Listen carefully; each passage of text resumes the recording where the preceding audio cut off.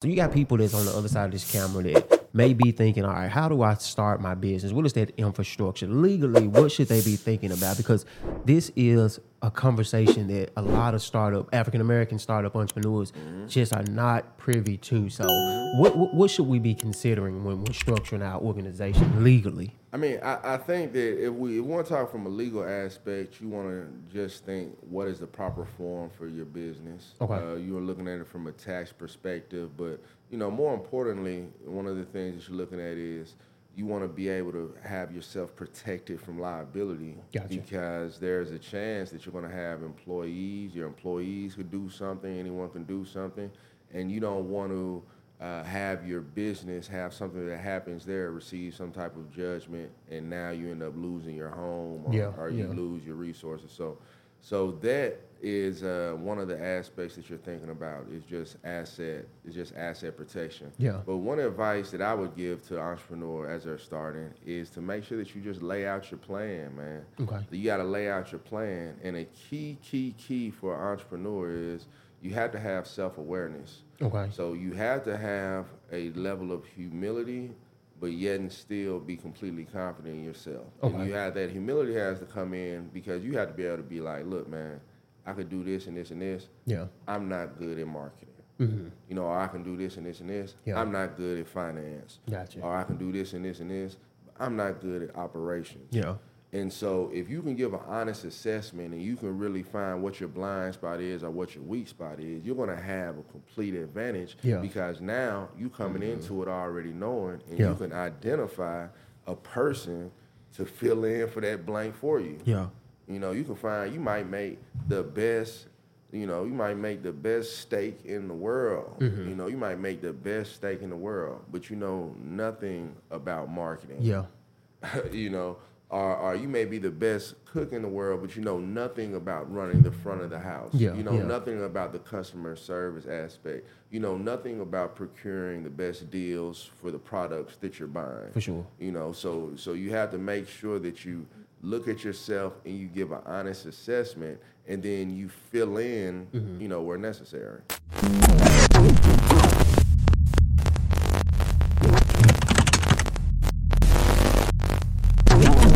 Yo, what's going on, Equity Chasers? Listen, I know you guys are enjoying the episode. Real quick, I know that you guys have already subscribed to the channel, so that's not why I'm coming to you. I'm coming to you guys because we have some major things that we're going to be rolling out. So what I need you to do is pause the video, go down to the description.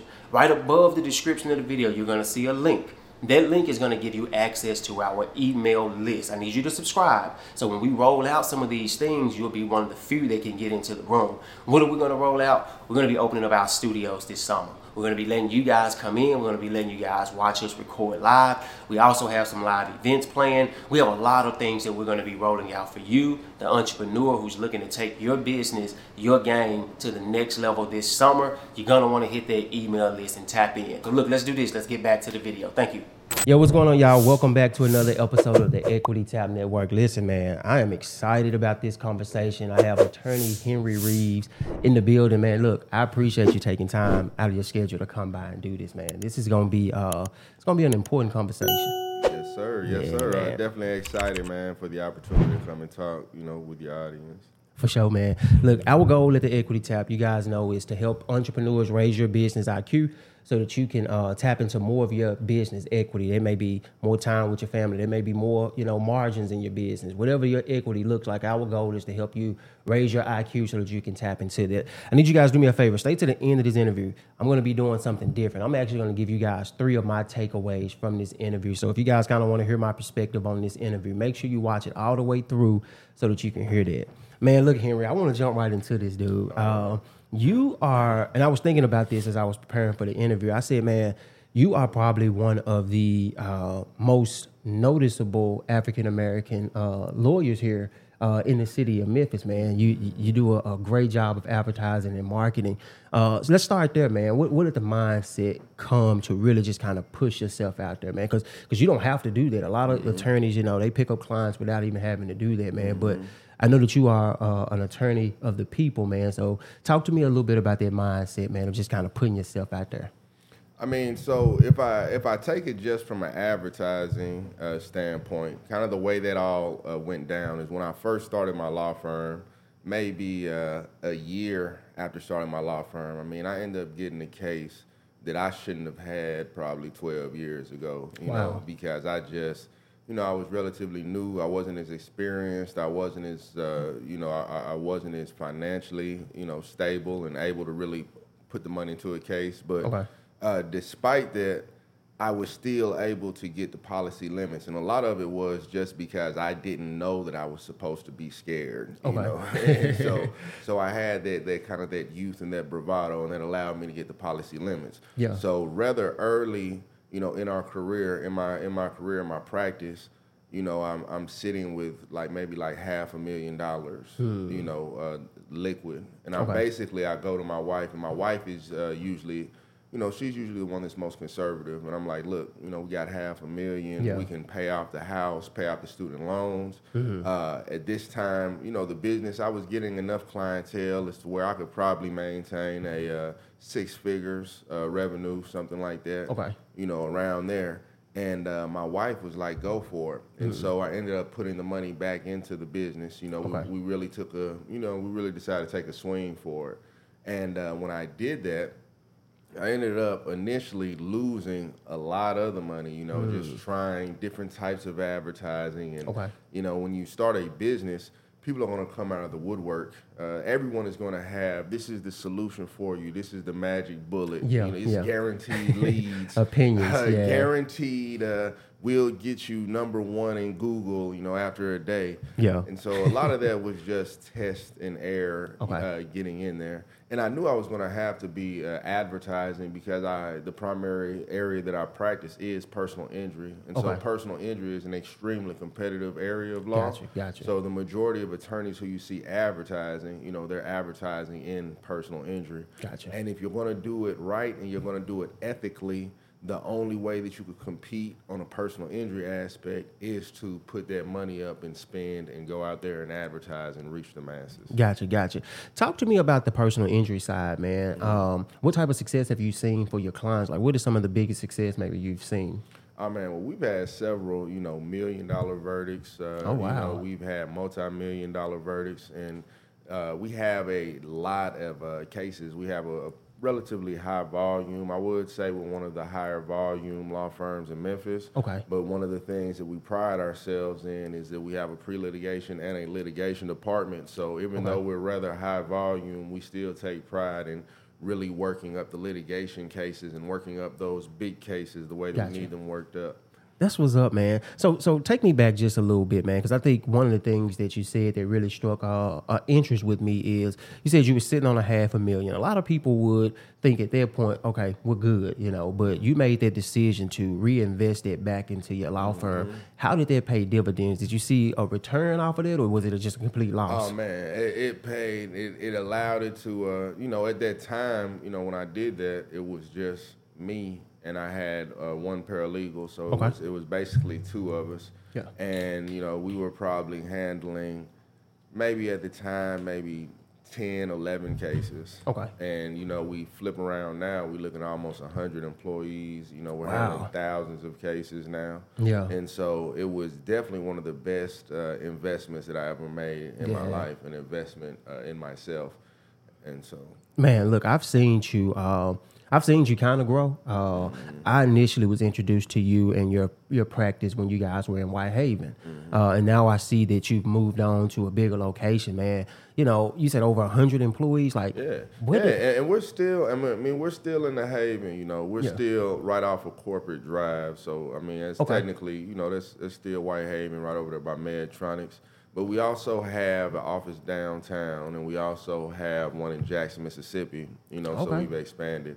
We also have support out here in Ghana. We actually have some people doing some support work. Yeah, we have a call center out there working on it. You're going to have to tell me how that came about. So it was definitely a slow process, you know, building and growing, but having the opportunity to really have your own business and build it out and have your freedom and kind of have the freedom to kind of build your life the way that you want to live it. I think that it was definitely worthwhile. Okay. We're going to come back to that Ghana piece. I feel like it's a little bit more there that we want to dive into, man. Right. But talk to me about this whole management piece, man, because we're talking to entrepreneurs, and I've been in a unique position to where I get the opportunity to rub elbows with individuals like you who have been extremely successful in your career. Mm-hmm. But I also talk to a lot of individuals who just at the starting point and they're trying to figure out what's the next step. Mm-hmm. So when I hear individuals running organizations with that many employees, it's always intriguing. Like, how do you manage all of that, man? How do you build culture with a team that size? I mean, I think a lot of it comes down to systems. It comes down to processes. It comes down to having an ability to delegate certain work. I think a lot of times with entrepreneurs, one of the biggest things that stops them from growing is that they refuse to let go. Break that down to me. I mean, they refuse to let go. They refuse to delegate, So I'm just say, for instance, if I have a restaurant, if I have a biscuit company, well, if I'm just content that no one can make the biscuits the way I can make the biscuits, ain't no use in me even teaching anyone to try to make the biscuits, even try to duplicate it. It's the pride. I'm holding on to this. This is me. Gotcha. Well, you know what? You're going to be good with your quality. Your quality is going to maintain the highest quality, but you're not going to have the ability to expand. Okay. Because you've locked yourself into that space. And so it's uncomfortable, at times, but one of the major things that you're going to have to do is you're going to have to be able to find the right people, and you're going to have to be able to trust them to do their job. Yeah. What was one of the first things that maybe you realized that you had to delegate in order for the practice to grow? I mean, well, one of the things is I don't handle every single case. Yeah. As the clientele began to grow, there was just literally no way that I could answer every single phone. Morgan & Morgan doesn't. Anybody else, like they don't. Once you grow and you expand, you're not able to do that. So for me, I think that was one of the hardest parts, just because I kind of built that business off of the personal relationships that I had with clients. Yeah. So I worked with them. I talked to their mama. I went into, that jail, with them to go see them when I was doing criminal. And so that letting go of that aspect, I've had clients who ended up, like, they had me in their weddings and everything. Because it's like that type of bond that you build with someone, especially when you have this personal injury case that's lasting for a long time. You're getting to know them and you're really going through this rough time together. So that was probably one of the hardest aspects, for me to just, not be on the day-to-day practice of every single case. Yeah, for sure, man. That's dope. Look, man, how did you get into this the legal field, man? What's your background? What were you doing before this, or did you just jump out the gate doing this? Oh, man, well, I grew up, I was born in Memphis. I grew up in Benton County, Mississippi. So it's right outside of Holly Springs, so maybe 45 minutes. I'm familiar with Holly Springs, yeah. So, my neighborhood was called the Dead End. And so, there pretty much everyone, I was born during the crack epidemic. So, when you looked around, that's what everyone did. Everyone there, sold crack or they smoked crack. And it felt like, it was just, we were completely encompassed with that.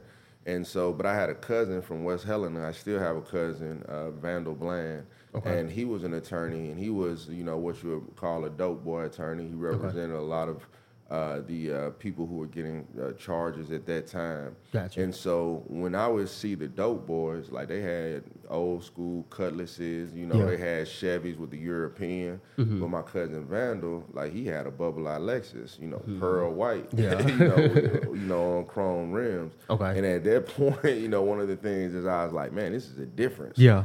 Like, it's a different, like I see you over here with this knot full of money and stuff like that, but man, this is a different thing. Okay. And so that was probably one of the first ones who I kind of saw, and it's a different type of person having money and being success, and it was in a legal realm. And then I think that's kind of when a seed was planted. Okay. And then as I grew up, if I did see a lawyer, for me that was like seeing Kobe or LeBron, because that was just like it was like a superstar for me, And so that's what drove me that's what had me want to be an attorney. And so when I was 17, I ended up going to the Air Force. I joined the Air Force. And so I spent, 4 years military intelligence.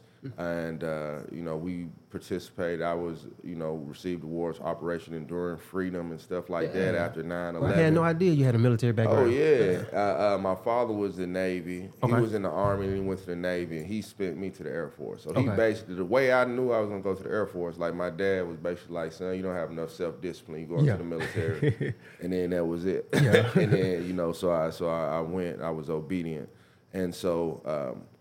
That was a great time. It really allowed me to be removed from the environment completely, and I'm surrounded now by like-minded people, and it was a very good place for me to kind of grow and mature. I've been kind of separated, and so at the meantime, while I was away and I'm in the military, almost literally all my cousins went to the penitentiary. All my friends went to the penitentiary. Like they were going through it. While I was in that military. And so that helped me, and I always knew I wanted to go to law school. When it came time for me to re-enlist, it was very hard to not. I could have definitely seen myself. I enjoyed the military. I could have seen myself, doing the 20, and they offered me like a $60,000 re-enlistment bonus. Okay. And they was giving me, and they were giving me, they gave me orders to Nellis, which is in Las Vegas. So I would have been 22 with a $60,000 bonus in Vegas. In Vegas, but my heart was set on going to law school. Yeah, and man, I think that's a good transition point, man, because you said that you saw, a relative was the quote unquote dope boy attorney, man, and just through keeping up with you and some of the work that you've been doing, I know that there's a heart for the African American community. Tell me a little bit about the work that you're doing in the community when it pertains to injustice, because a lot of us don't know much about the law side of things, right? We do learn from the streets, depending on where you grew up, how to interact. But a lot of times, as an entrepreneur, there's a whole different code that goes along with understanding the law and stuff like that, man. So kind of give us some advice, man, as entrepreneurs. Well, first, before we even go into the entrepreneur side, man, talk to me a little bit about your passion for the community. Okay, yeah. I mean, so... I would say this is something that's definitely in the bloodline. So my grandfather, Henry E. Reaves III, Henry E. Reaves Sr., he was a civil rights leader out there in Benton County, and he was during the Freedom Summer when they had the voting drives and things like that. He was a secret president of the NAACP in Benton County. My great-great-grandfather, my grandmother's father, he was the president of the NAACP in Holly Springs, Mississippi. Okay. And my grandfather also was the president of the Citizens Club. So even back then, he was focused on the economic disparity and the way that, blacks have to endure basically economic terrorism. Yeah. And so... that was kind of instilled from a very early age. Like we heard about, my grandfather doing speeches with Huey P. Newton or Aaron Henry coming and eating at the house, or, them working with Fannie Lou Hamer and things like that. So I kind of was blessed to kind of be given this worldview that's coming out. And then when I got older, and I still really didn't see as much of the inequity until I actually had money. Okay. Because what was the sign? Because like sometimes when you grow up, in certain environments, you begin to think like everything is normal. Like it's normal for everyone, all their family to be going to jail or people getting killed, or people smoking crack. It's normal to have these type of financial struggles. Where you can't afford to do this, you can't afford to do that. And once you get older, and then you kind of look and you can see different socioeconomic. There are different socioeconomic sets, and everybody's life isn't the exact same way that you're and the people who you grew up with.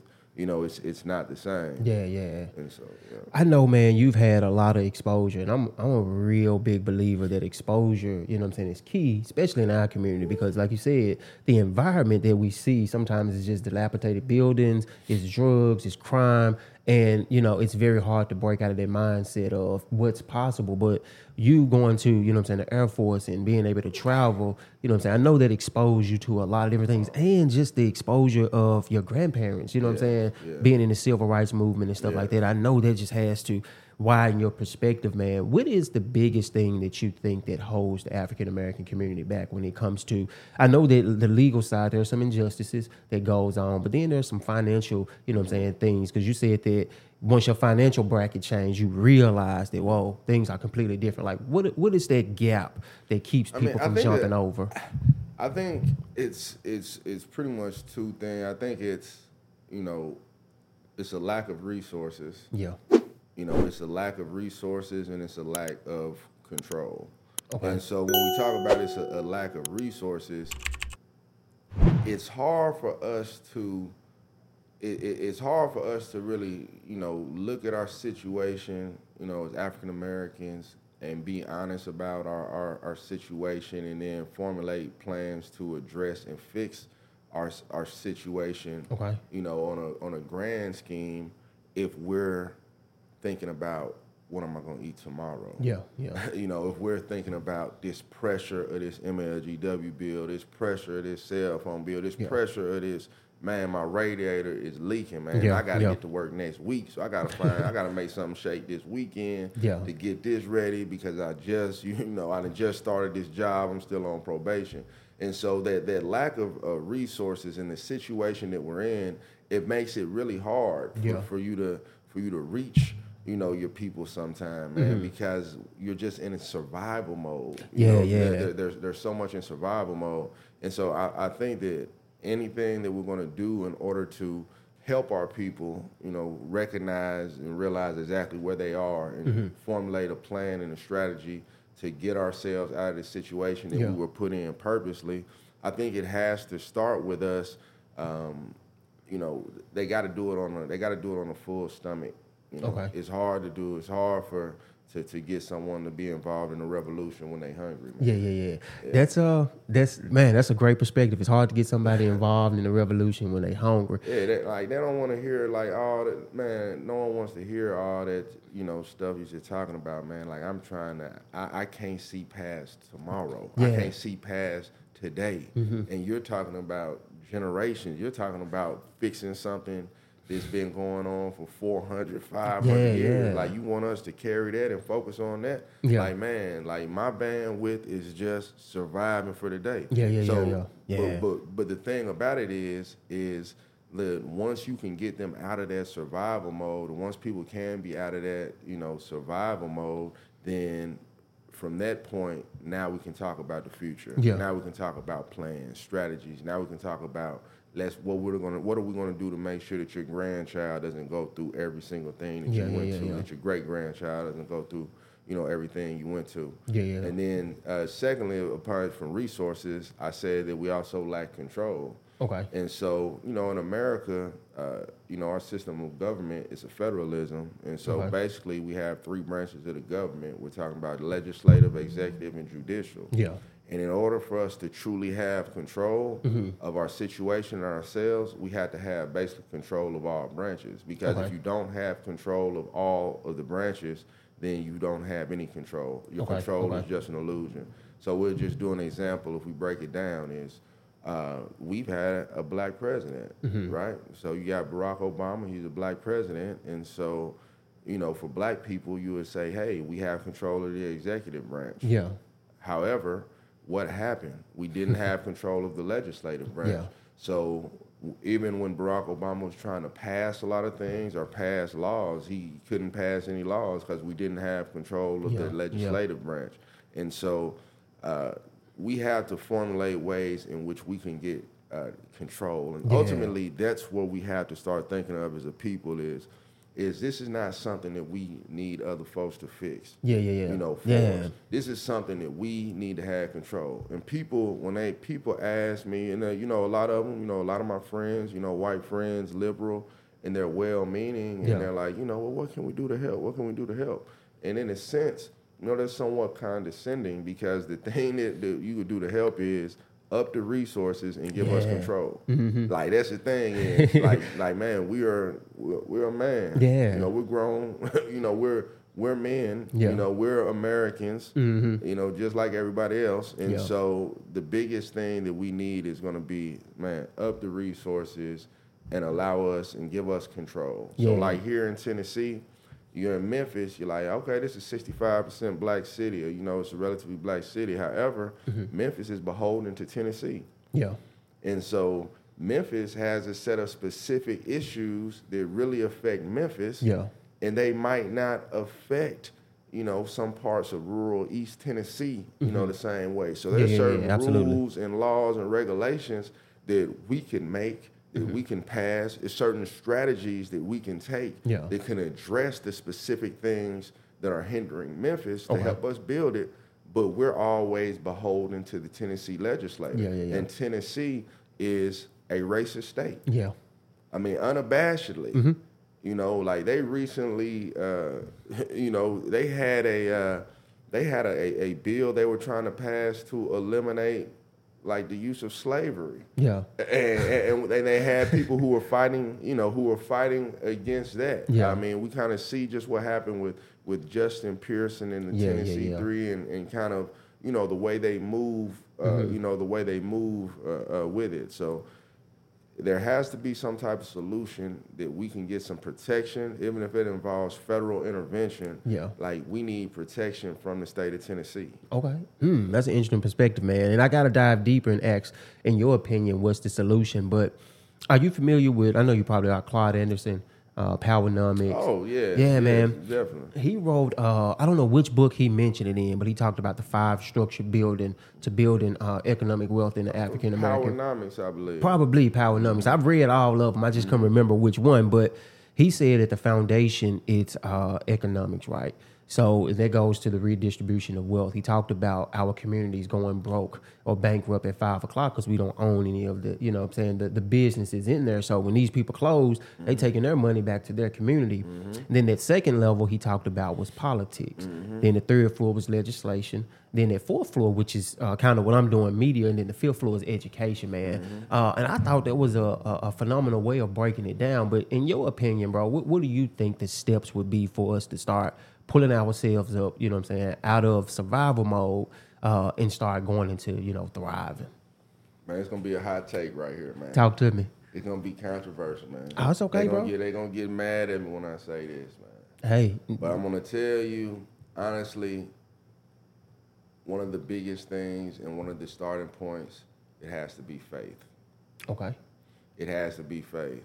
And so the reason why I say it has to be faith is because I believe that any solution, you know, any solution that we take is going to require unity. Okay. And I think that the thing that is going to require unity and it's going to require fearlessness. Okay. And the thing that can accomplish that would be a proper utilization of faith. Okay. And so if we look at it, you know, people, a lot of times when we talk about Christianity, a lot of people look at it and say, man, that's what the white man used to get you over here. That's what the white man used to brainwash you. It's a white man religion. And it has been used, you know, in lots of areas, you know, in negative ways. And they've used to justify, you know, horrible things. But in reality, though, if we look at just the facts, you know, and if you look at just the facts, every single civil rights movement are the civil rights leaders who made movements here in America. Like all of it has been basically Christian based. Frederick Douglass, Harriet Tubman, Martin Luther King Jr., Nat Turner, like everybody, you know, was that. And there's a reason for that, because there's something deep that we can kind of you know, there's something deep that we can kind of tap into. And if it's done, but it has to be cleaned up. Religion is just, you know, no different from, you know, than a lot of other things. I mean, you can have bad religion. You can have stuff inserted in it and it's not pure. For sure. You know, it's like religion is just, you know, when people start adding these different little rules and laws and doctrine into it, it's like putting fentanyl in it, man. Like they're spiking it. And it's, you know, and it causes, you know, division. So if you have a faith, if you have a return to faith, a return and a focus to faith, but one that's devoid of, you know, all these different like laws and stuff like laws and rules. If you do this, you going to hell. If you don't do this, you going to hell. If you gay, you going to hell. If you listen to rap music, if you smoke weed, if you do this, if you do that, boop, boop, boop, boop, you going to hell. Because the thing about it is, first of all, biblically, that's not what our Bible says. It's all man, And the thing is, the more that you put these different laws and rules and different traditions, you ain't saved if you don't speak in tongues. You ain't like the more that you put those in, like what that does is it creates division. Yeah. And so what you want to do though is if you can just focus on faith that's really based on the gospel of grace, which is basically like, and this is what folks hate to hear, man. Yeah. Really, the Bible say, man, all you got to do is really believe that Jesus died upon the cross for our sins, and he was God's son. So, and our faith in that, assures us eternal life. And it assures us the gift of salvation, and it ensures us that we have a right standing, with God. But people can't accept that. People can't accept that. Like that's it to it. And people want to add. No, but you got to do your part. No, but you got to. but you got to do that. You got to maintain. Like they want to add to it. And basically what they're doing is they're saying that Jesus' sacrifice was not sufficient. Like Jesus' sacrifice wasn't sufficient. It's also you got to do this though too. But also if you're out here sleeping, with women out here, then that means that you're going to like it's always something. It's always something is added, and I think that there needs to be a refocus on that faith, because that faith is going to. Because here goes the thing. In Memphis, I talked to someone else about this, earlier. But if the reason why I say one of the faith is a key is because even if we were poor, if everybody in Memphis was a Christian and truly believed that there was a God, that Jesus can take care of it. And you know what? You ain't got to go rob this person, because guess what? Jesus will provide a way. You ain't got to finesse this person. You ain't got to bust this person's head. You ain't got to go out here and get your vengeance, because vengeance is mine, said the Lord. And they listening to the Great Commission and say that I'm supposed to love my brother and my sister, like I'm supposed to love my neighbor like myself.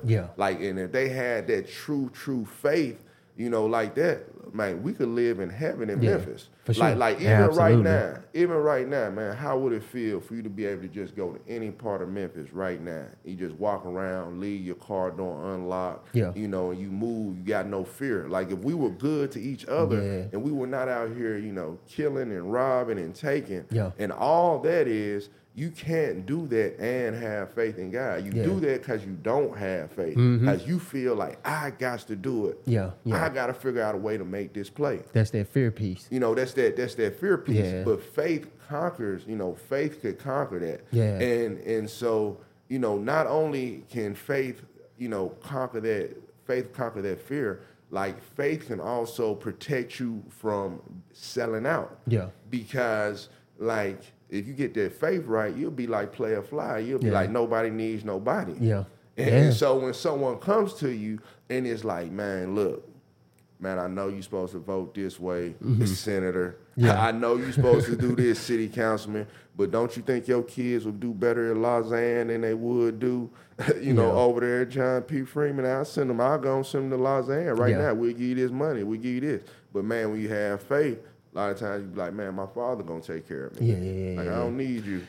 Like I'm not gonna, break the bond of who I am. Man. So I feel like that faith piece is a start. And I'm thinking that, that's something that should also be pushed into the kids at an early age, because there's also, wisdom pieces. There's a lot of wisdom that is also, in that. Yeah, bro, you preaching, man. And basically what you're saying is the golden rule, man. Treat people like you want to be treated, right? If you wouldn't want somebody to break into your car, then don't break into somebody else's car. And it's interesting because I was having this conversation with a friend, and the topic of, some of the car burglary came up. And it kind of goes back to what we were originally talking about. It's like, man, once you ask somebody why enough times, right, you get to the bottom of why they're doing what it is. And a lot of cases, it's the resources, right? These people are struggling. They're in survival mode. So, and the number one rule to life is survive, right? So if you got it and I'm hungry, there has to be some type of bridge there, and there's some right and some wrongs that have been right, that cause us to have to always be in that survival mode. Transition a little bit, man. I know you like to open the doors for young people, man.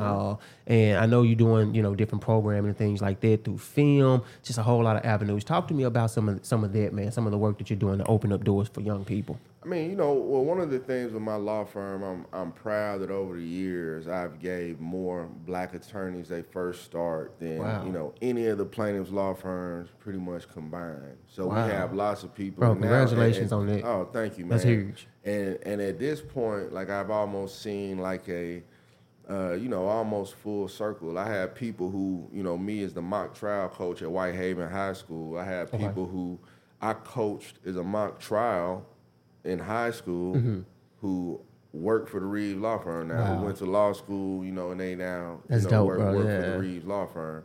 And so, those types of things, opportunities, because I know that when I was out, the reason why I started my law firm is after I switched sides from the defense to the plaintiff, like no one gave me an opportunity.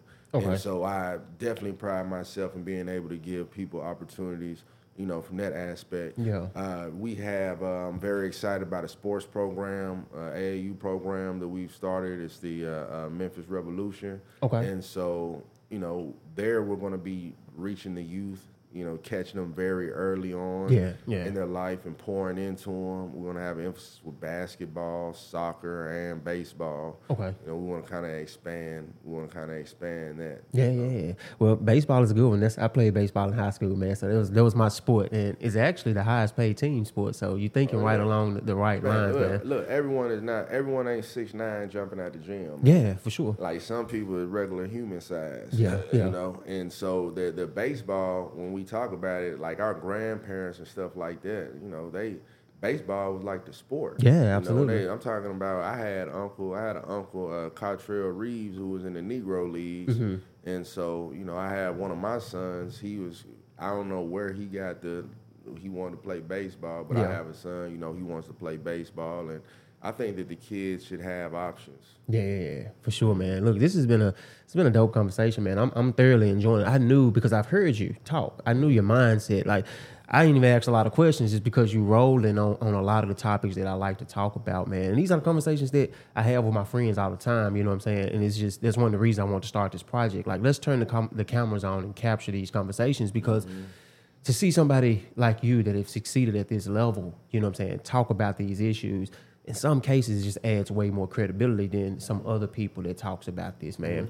Talk to me about what's next for you, bro. I know I've seen the film, Queen Rising. It was dope, man. How did that project come about? Oh, man, that project, that happened when we had the pandemic, and so the courts were closed down for like 2 years. And I had all this film equipment, and I had just won an Emmy for a commercial. Yeah, congratulations on that, man. Thank you. And so I was feeling myself, and so that was definitely a passion project. Really loved it. We got to work with a lot of the local talent here. Pretty much all local talent. Even the actress.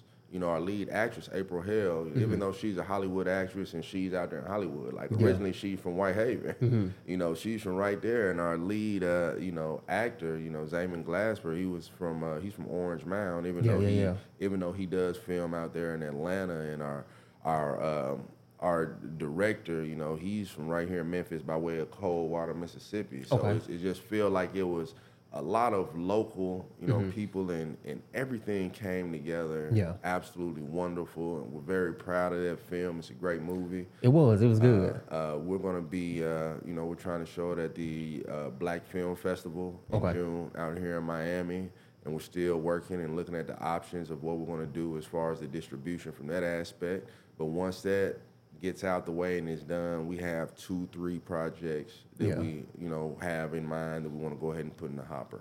Man, I think it would surprise people how much goes into filmmaking. I don't want to put you on the spot and you have to say an exact number, but how much did that pump back into the local economy just by you stepping out and saying, I'm going to do this film? Oh man, I know it's gonna be in the 7-figure. Yeah. So it was a lot. We had a lot of people who were working for us, and I think that may be one of the most, as far as from a professional aspect of any of my professions, that probably was one of the most satisfying feelings I had because I definitely have a heart for the actors and the actresses and all the different artists, set designers, sound, and everything. Yeah. Because a lot of them, that art, like that's their gift to the world, and they want to do that, and they love it, and they want to do it, and they just want to have an opportunity to do it. So, by making this film, by making it right here in Memphis, you gave them a chance to share their gift, with the world right here at their hometown, and they really showed out in just the joy that they had in making it and sharing it with their people. I felt really, really good about that. Yeah, man, it was dope. So I came to the premiere. It was packed out. You guys had a packed out theater, man. And I'm real good friends with Princeton. So it was dope to watch you guys, man, at the end of the movie just kind of share the perspective on how it all came together. And it just added more context to, the film and stuff like that, man. So congratulations on that Emmy for a commercial. Yeah. Man, how did that come about? Oh, man, the commercials, we always just had a good imagination, and we thought and we had a good team, and we had a good concept. We wanted to do a commercial. One of the ones who won the Emmy was, I was just thinking, Reaves law firm built by strong women. Because when I looked around at it, I'm the face of the Reaves law firm, and people know me, and I'm on the commercials, and I was the initial one handling the cases. But but my wife, she played a crucial part. She came, she came several years ago, and she's came in and she's helped with HR, she's helped with training, she's helped with clients and things like that. And a lot of my best paralegals and some of my best attorneys, were all women, and the leads of my departments, the majority of the leads of my department are women. The majority of my staff is women, and so we had a concept of, we just wanted to say, just lay it out like Reaves Law Firm built by strong women, just like America, and so that resonated, and so we were awarded for that concept and that idea. Man, that's crazy, dude. I know that had to open up even more doors for you, man, and shine more light on the work that you guys are doing.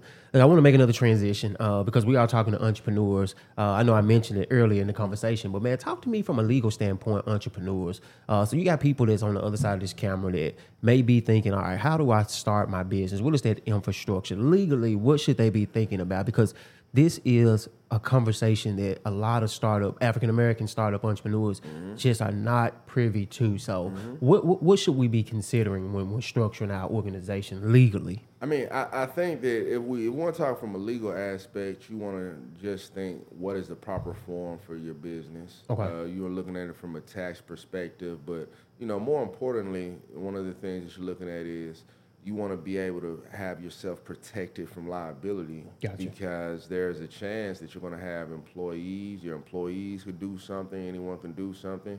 And you don't want to have your business have something that happens there, receive some type of judgment, and now you end up losing your home or you lose your resources. So that is one of the aspects that you're thinking about is just asset protection. Yeah. But one advice that I would give to the entrepreneur as they're starting is to make sure that you just lay out your plan, man. Okay. You got to lay out your plan, and a key for an entrepreneur is you have to have self-awareness. Okay. So you have to have a level of humility, but yet and still be completely confident in yourself. Okay. And you have that humility has to come in because you have to be able to be like, look, man, I could do this and this and this. Yeah. I'm not good at marketing. Mm-hmm. Or I can do this and this and this. Yeah. I'm not good at finance. Gotcha. Or I can do this and this and this. I'm not good at operations. Yeah. And so if you can give an honest assessment and you can really find what your blind spot is or what your weak spot is, you're going to have a complete advantage because now you coming into it already knowing and you can identify a person to fill in for that blank for you. Yeah. You know, you can find, you might make the best, you might make the best steak in the world. You know, you might make the best steak in the world, but you know nothing about marketing. Yeah. You know, or you may be the best cook in the world, but you know nothing about running the front of the house. Yeah, You know nothing about the customer service aspect. You know nothing about procuring the best deals for the products that you're buying. For sure. You know, so you have to make sure that you look at yourself and you give an honest assessment, and then you fill in, you know, where necessary. For sure. All right, man, look, dude, this has been a education lesson. And I know we didn't get a chance to dive into everything, man, because as I did my research on you, so many different facets of what you bring to the table. Just within this hour, we weren't able to cover everything, man. So one of the things I like to always ask guests, man, is this, as you continue to grow, as you continue to roll out more projects, is it possible for us to get you back on the platform, man, so people can keep up with you? Most definitely, man. For sure, man. This is, this content, this podcast, man, I feel that you're definitely, you know, serving the people. I appreciate it, man. I wish the best for you, and I know it's going to blow, and I know it's going to grow. Yeah, man. Look, as we're closing out, and I appreciate that, man. That's definitely encouraging. I want people to be able to keep up with you, so leave them with your contact information. And like I said, you've given out so much game already. Any last closing advice that you have for entrepreneurs, that'll be great. Man, listen, I hope you guys got a lot out of this interview. I know I did. We didn't get a chance to dive into a lot of the questions that I had prepared, but the conversation was just so good. I wanted to let it flow, man, because I knew that these are the things that's going to move us forward as a community, as a culture, especially as entrepreneurs. What I need for you guys to do me a favor, hit subscribe, turn on the notifications. If you're enjoying conversations like this and you want to continue to get them, turn on the notifications so that anytime we release content, you'll be the first ones to get it. I'm going to put Attorney Reaves, all of his information down below in the description. Do me a favor. If you found value out of it, go follow him on social media and lock him in. And if you have any legal questions that's pertaining to personal injury or anything, I know he's a great resource in the community. Reach out to his team. That's what they're there for. Look, man, again, I know you got an extremely busy schedule. I appreciate you taking time out of your schedule to come talk to the Equity Tap Network, man. So do me a favor. Let people know how they can keep up with you. And any closing advice you have, man, the floor is yours. Hey, well, to keep up with me, you can follow me on social media. You'll have my address will be linked in below. It's going to be Henry E. Reaves III, Facebook, and also Reaves Law Firm on Facebook. For Instagram, it's Hoosier Lawyer, HOOSIER Lawyer 901, and Reaves Law Firm also on Instagram. And so one thing that I would say for an entrepreneur, and the advice that I would give you is be very, very careful who you bring into your business. And when you know that it's time for them to go, it's time for them to go. Yeah. Man, that's dope. Look, I can't think of no better way to close it out, man. Congratulations, bro, on all I'm real big on giving people they flowers, man. Congratulations on all the success. Keep doing your thing, man. You're inspiration. You know, me and you just recently met not too long ago, but I've been watching you, and, you know, to see the things that you're doing as an African American, man, leading, it inspires me, man. So kudos to you, bro. I want to give you your flowers. Keep doing what you're doing. And again, thank you for coming out, man, and sharing with us. Hey, thank you. All right, bro.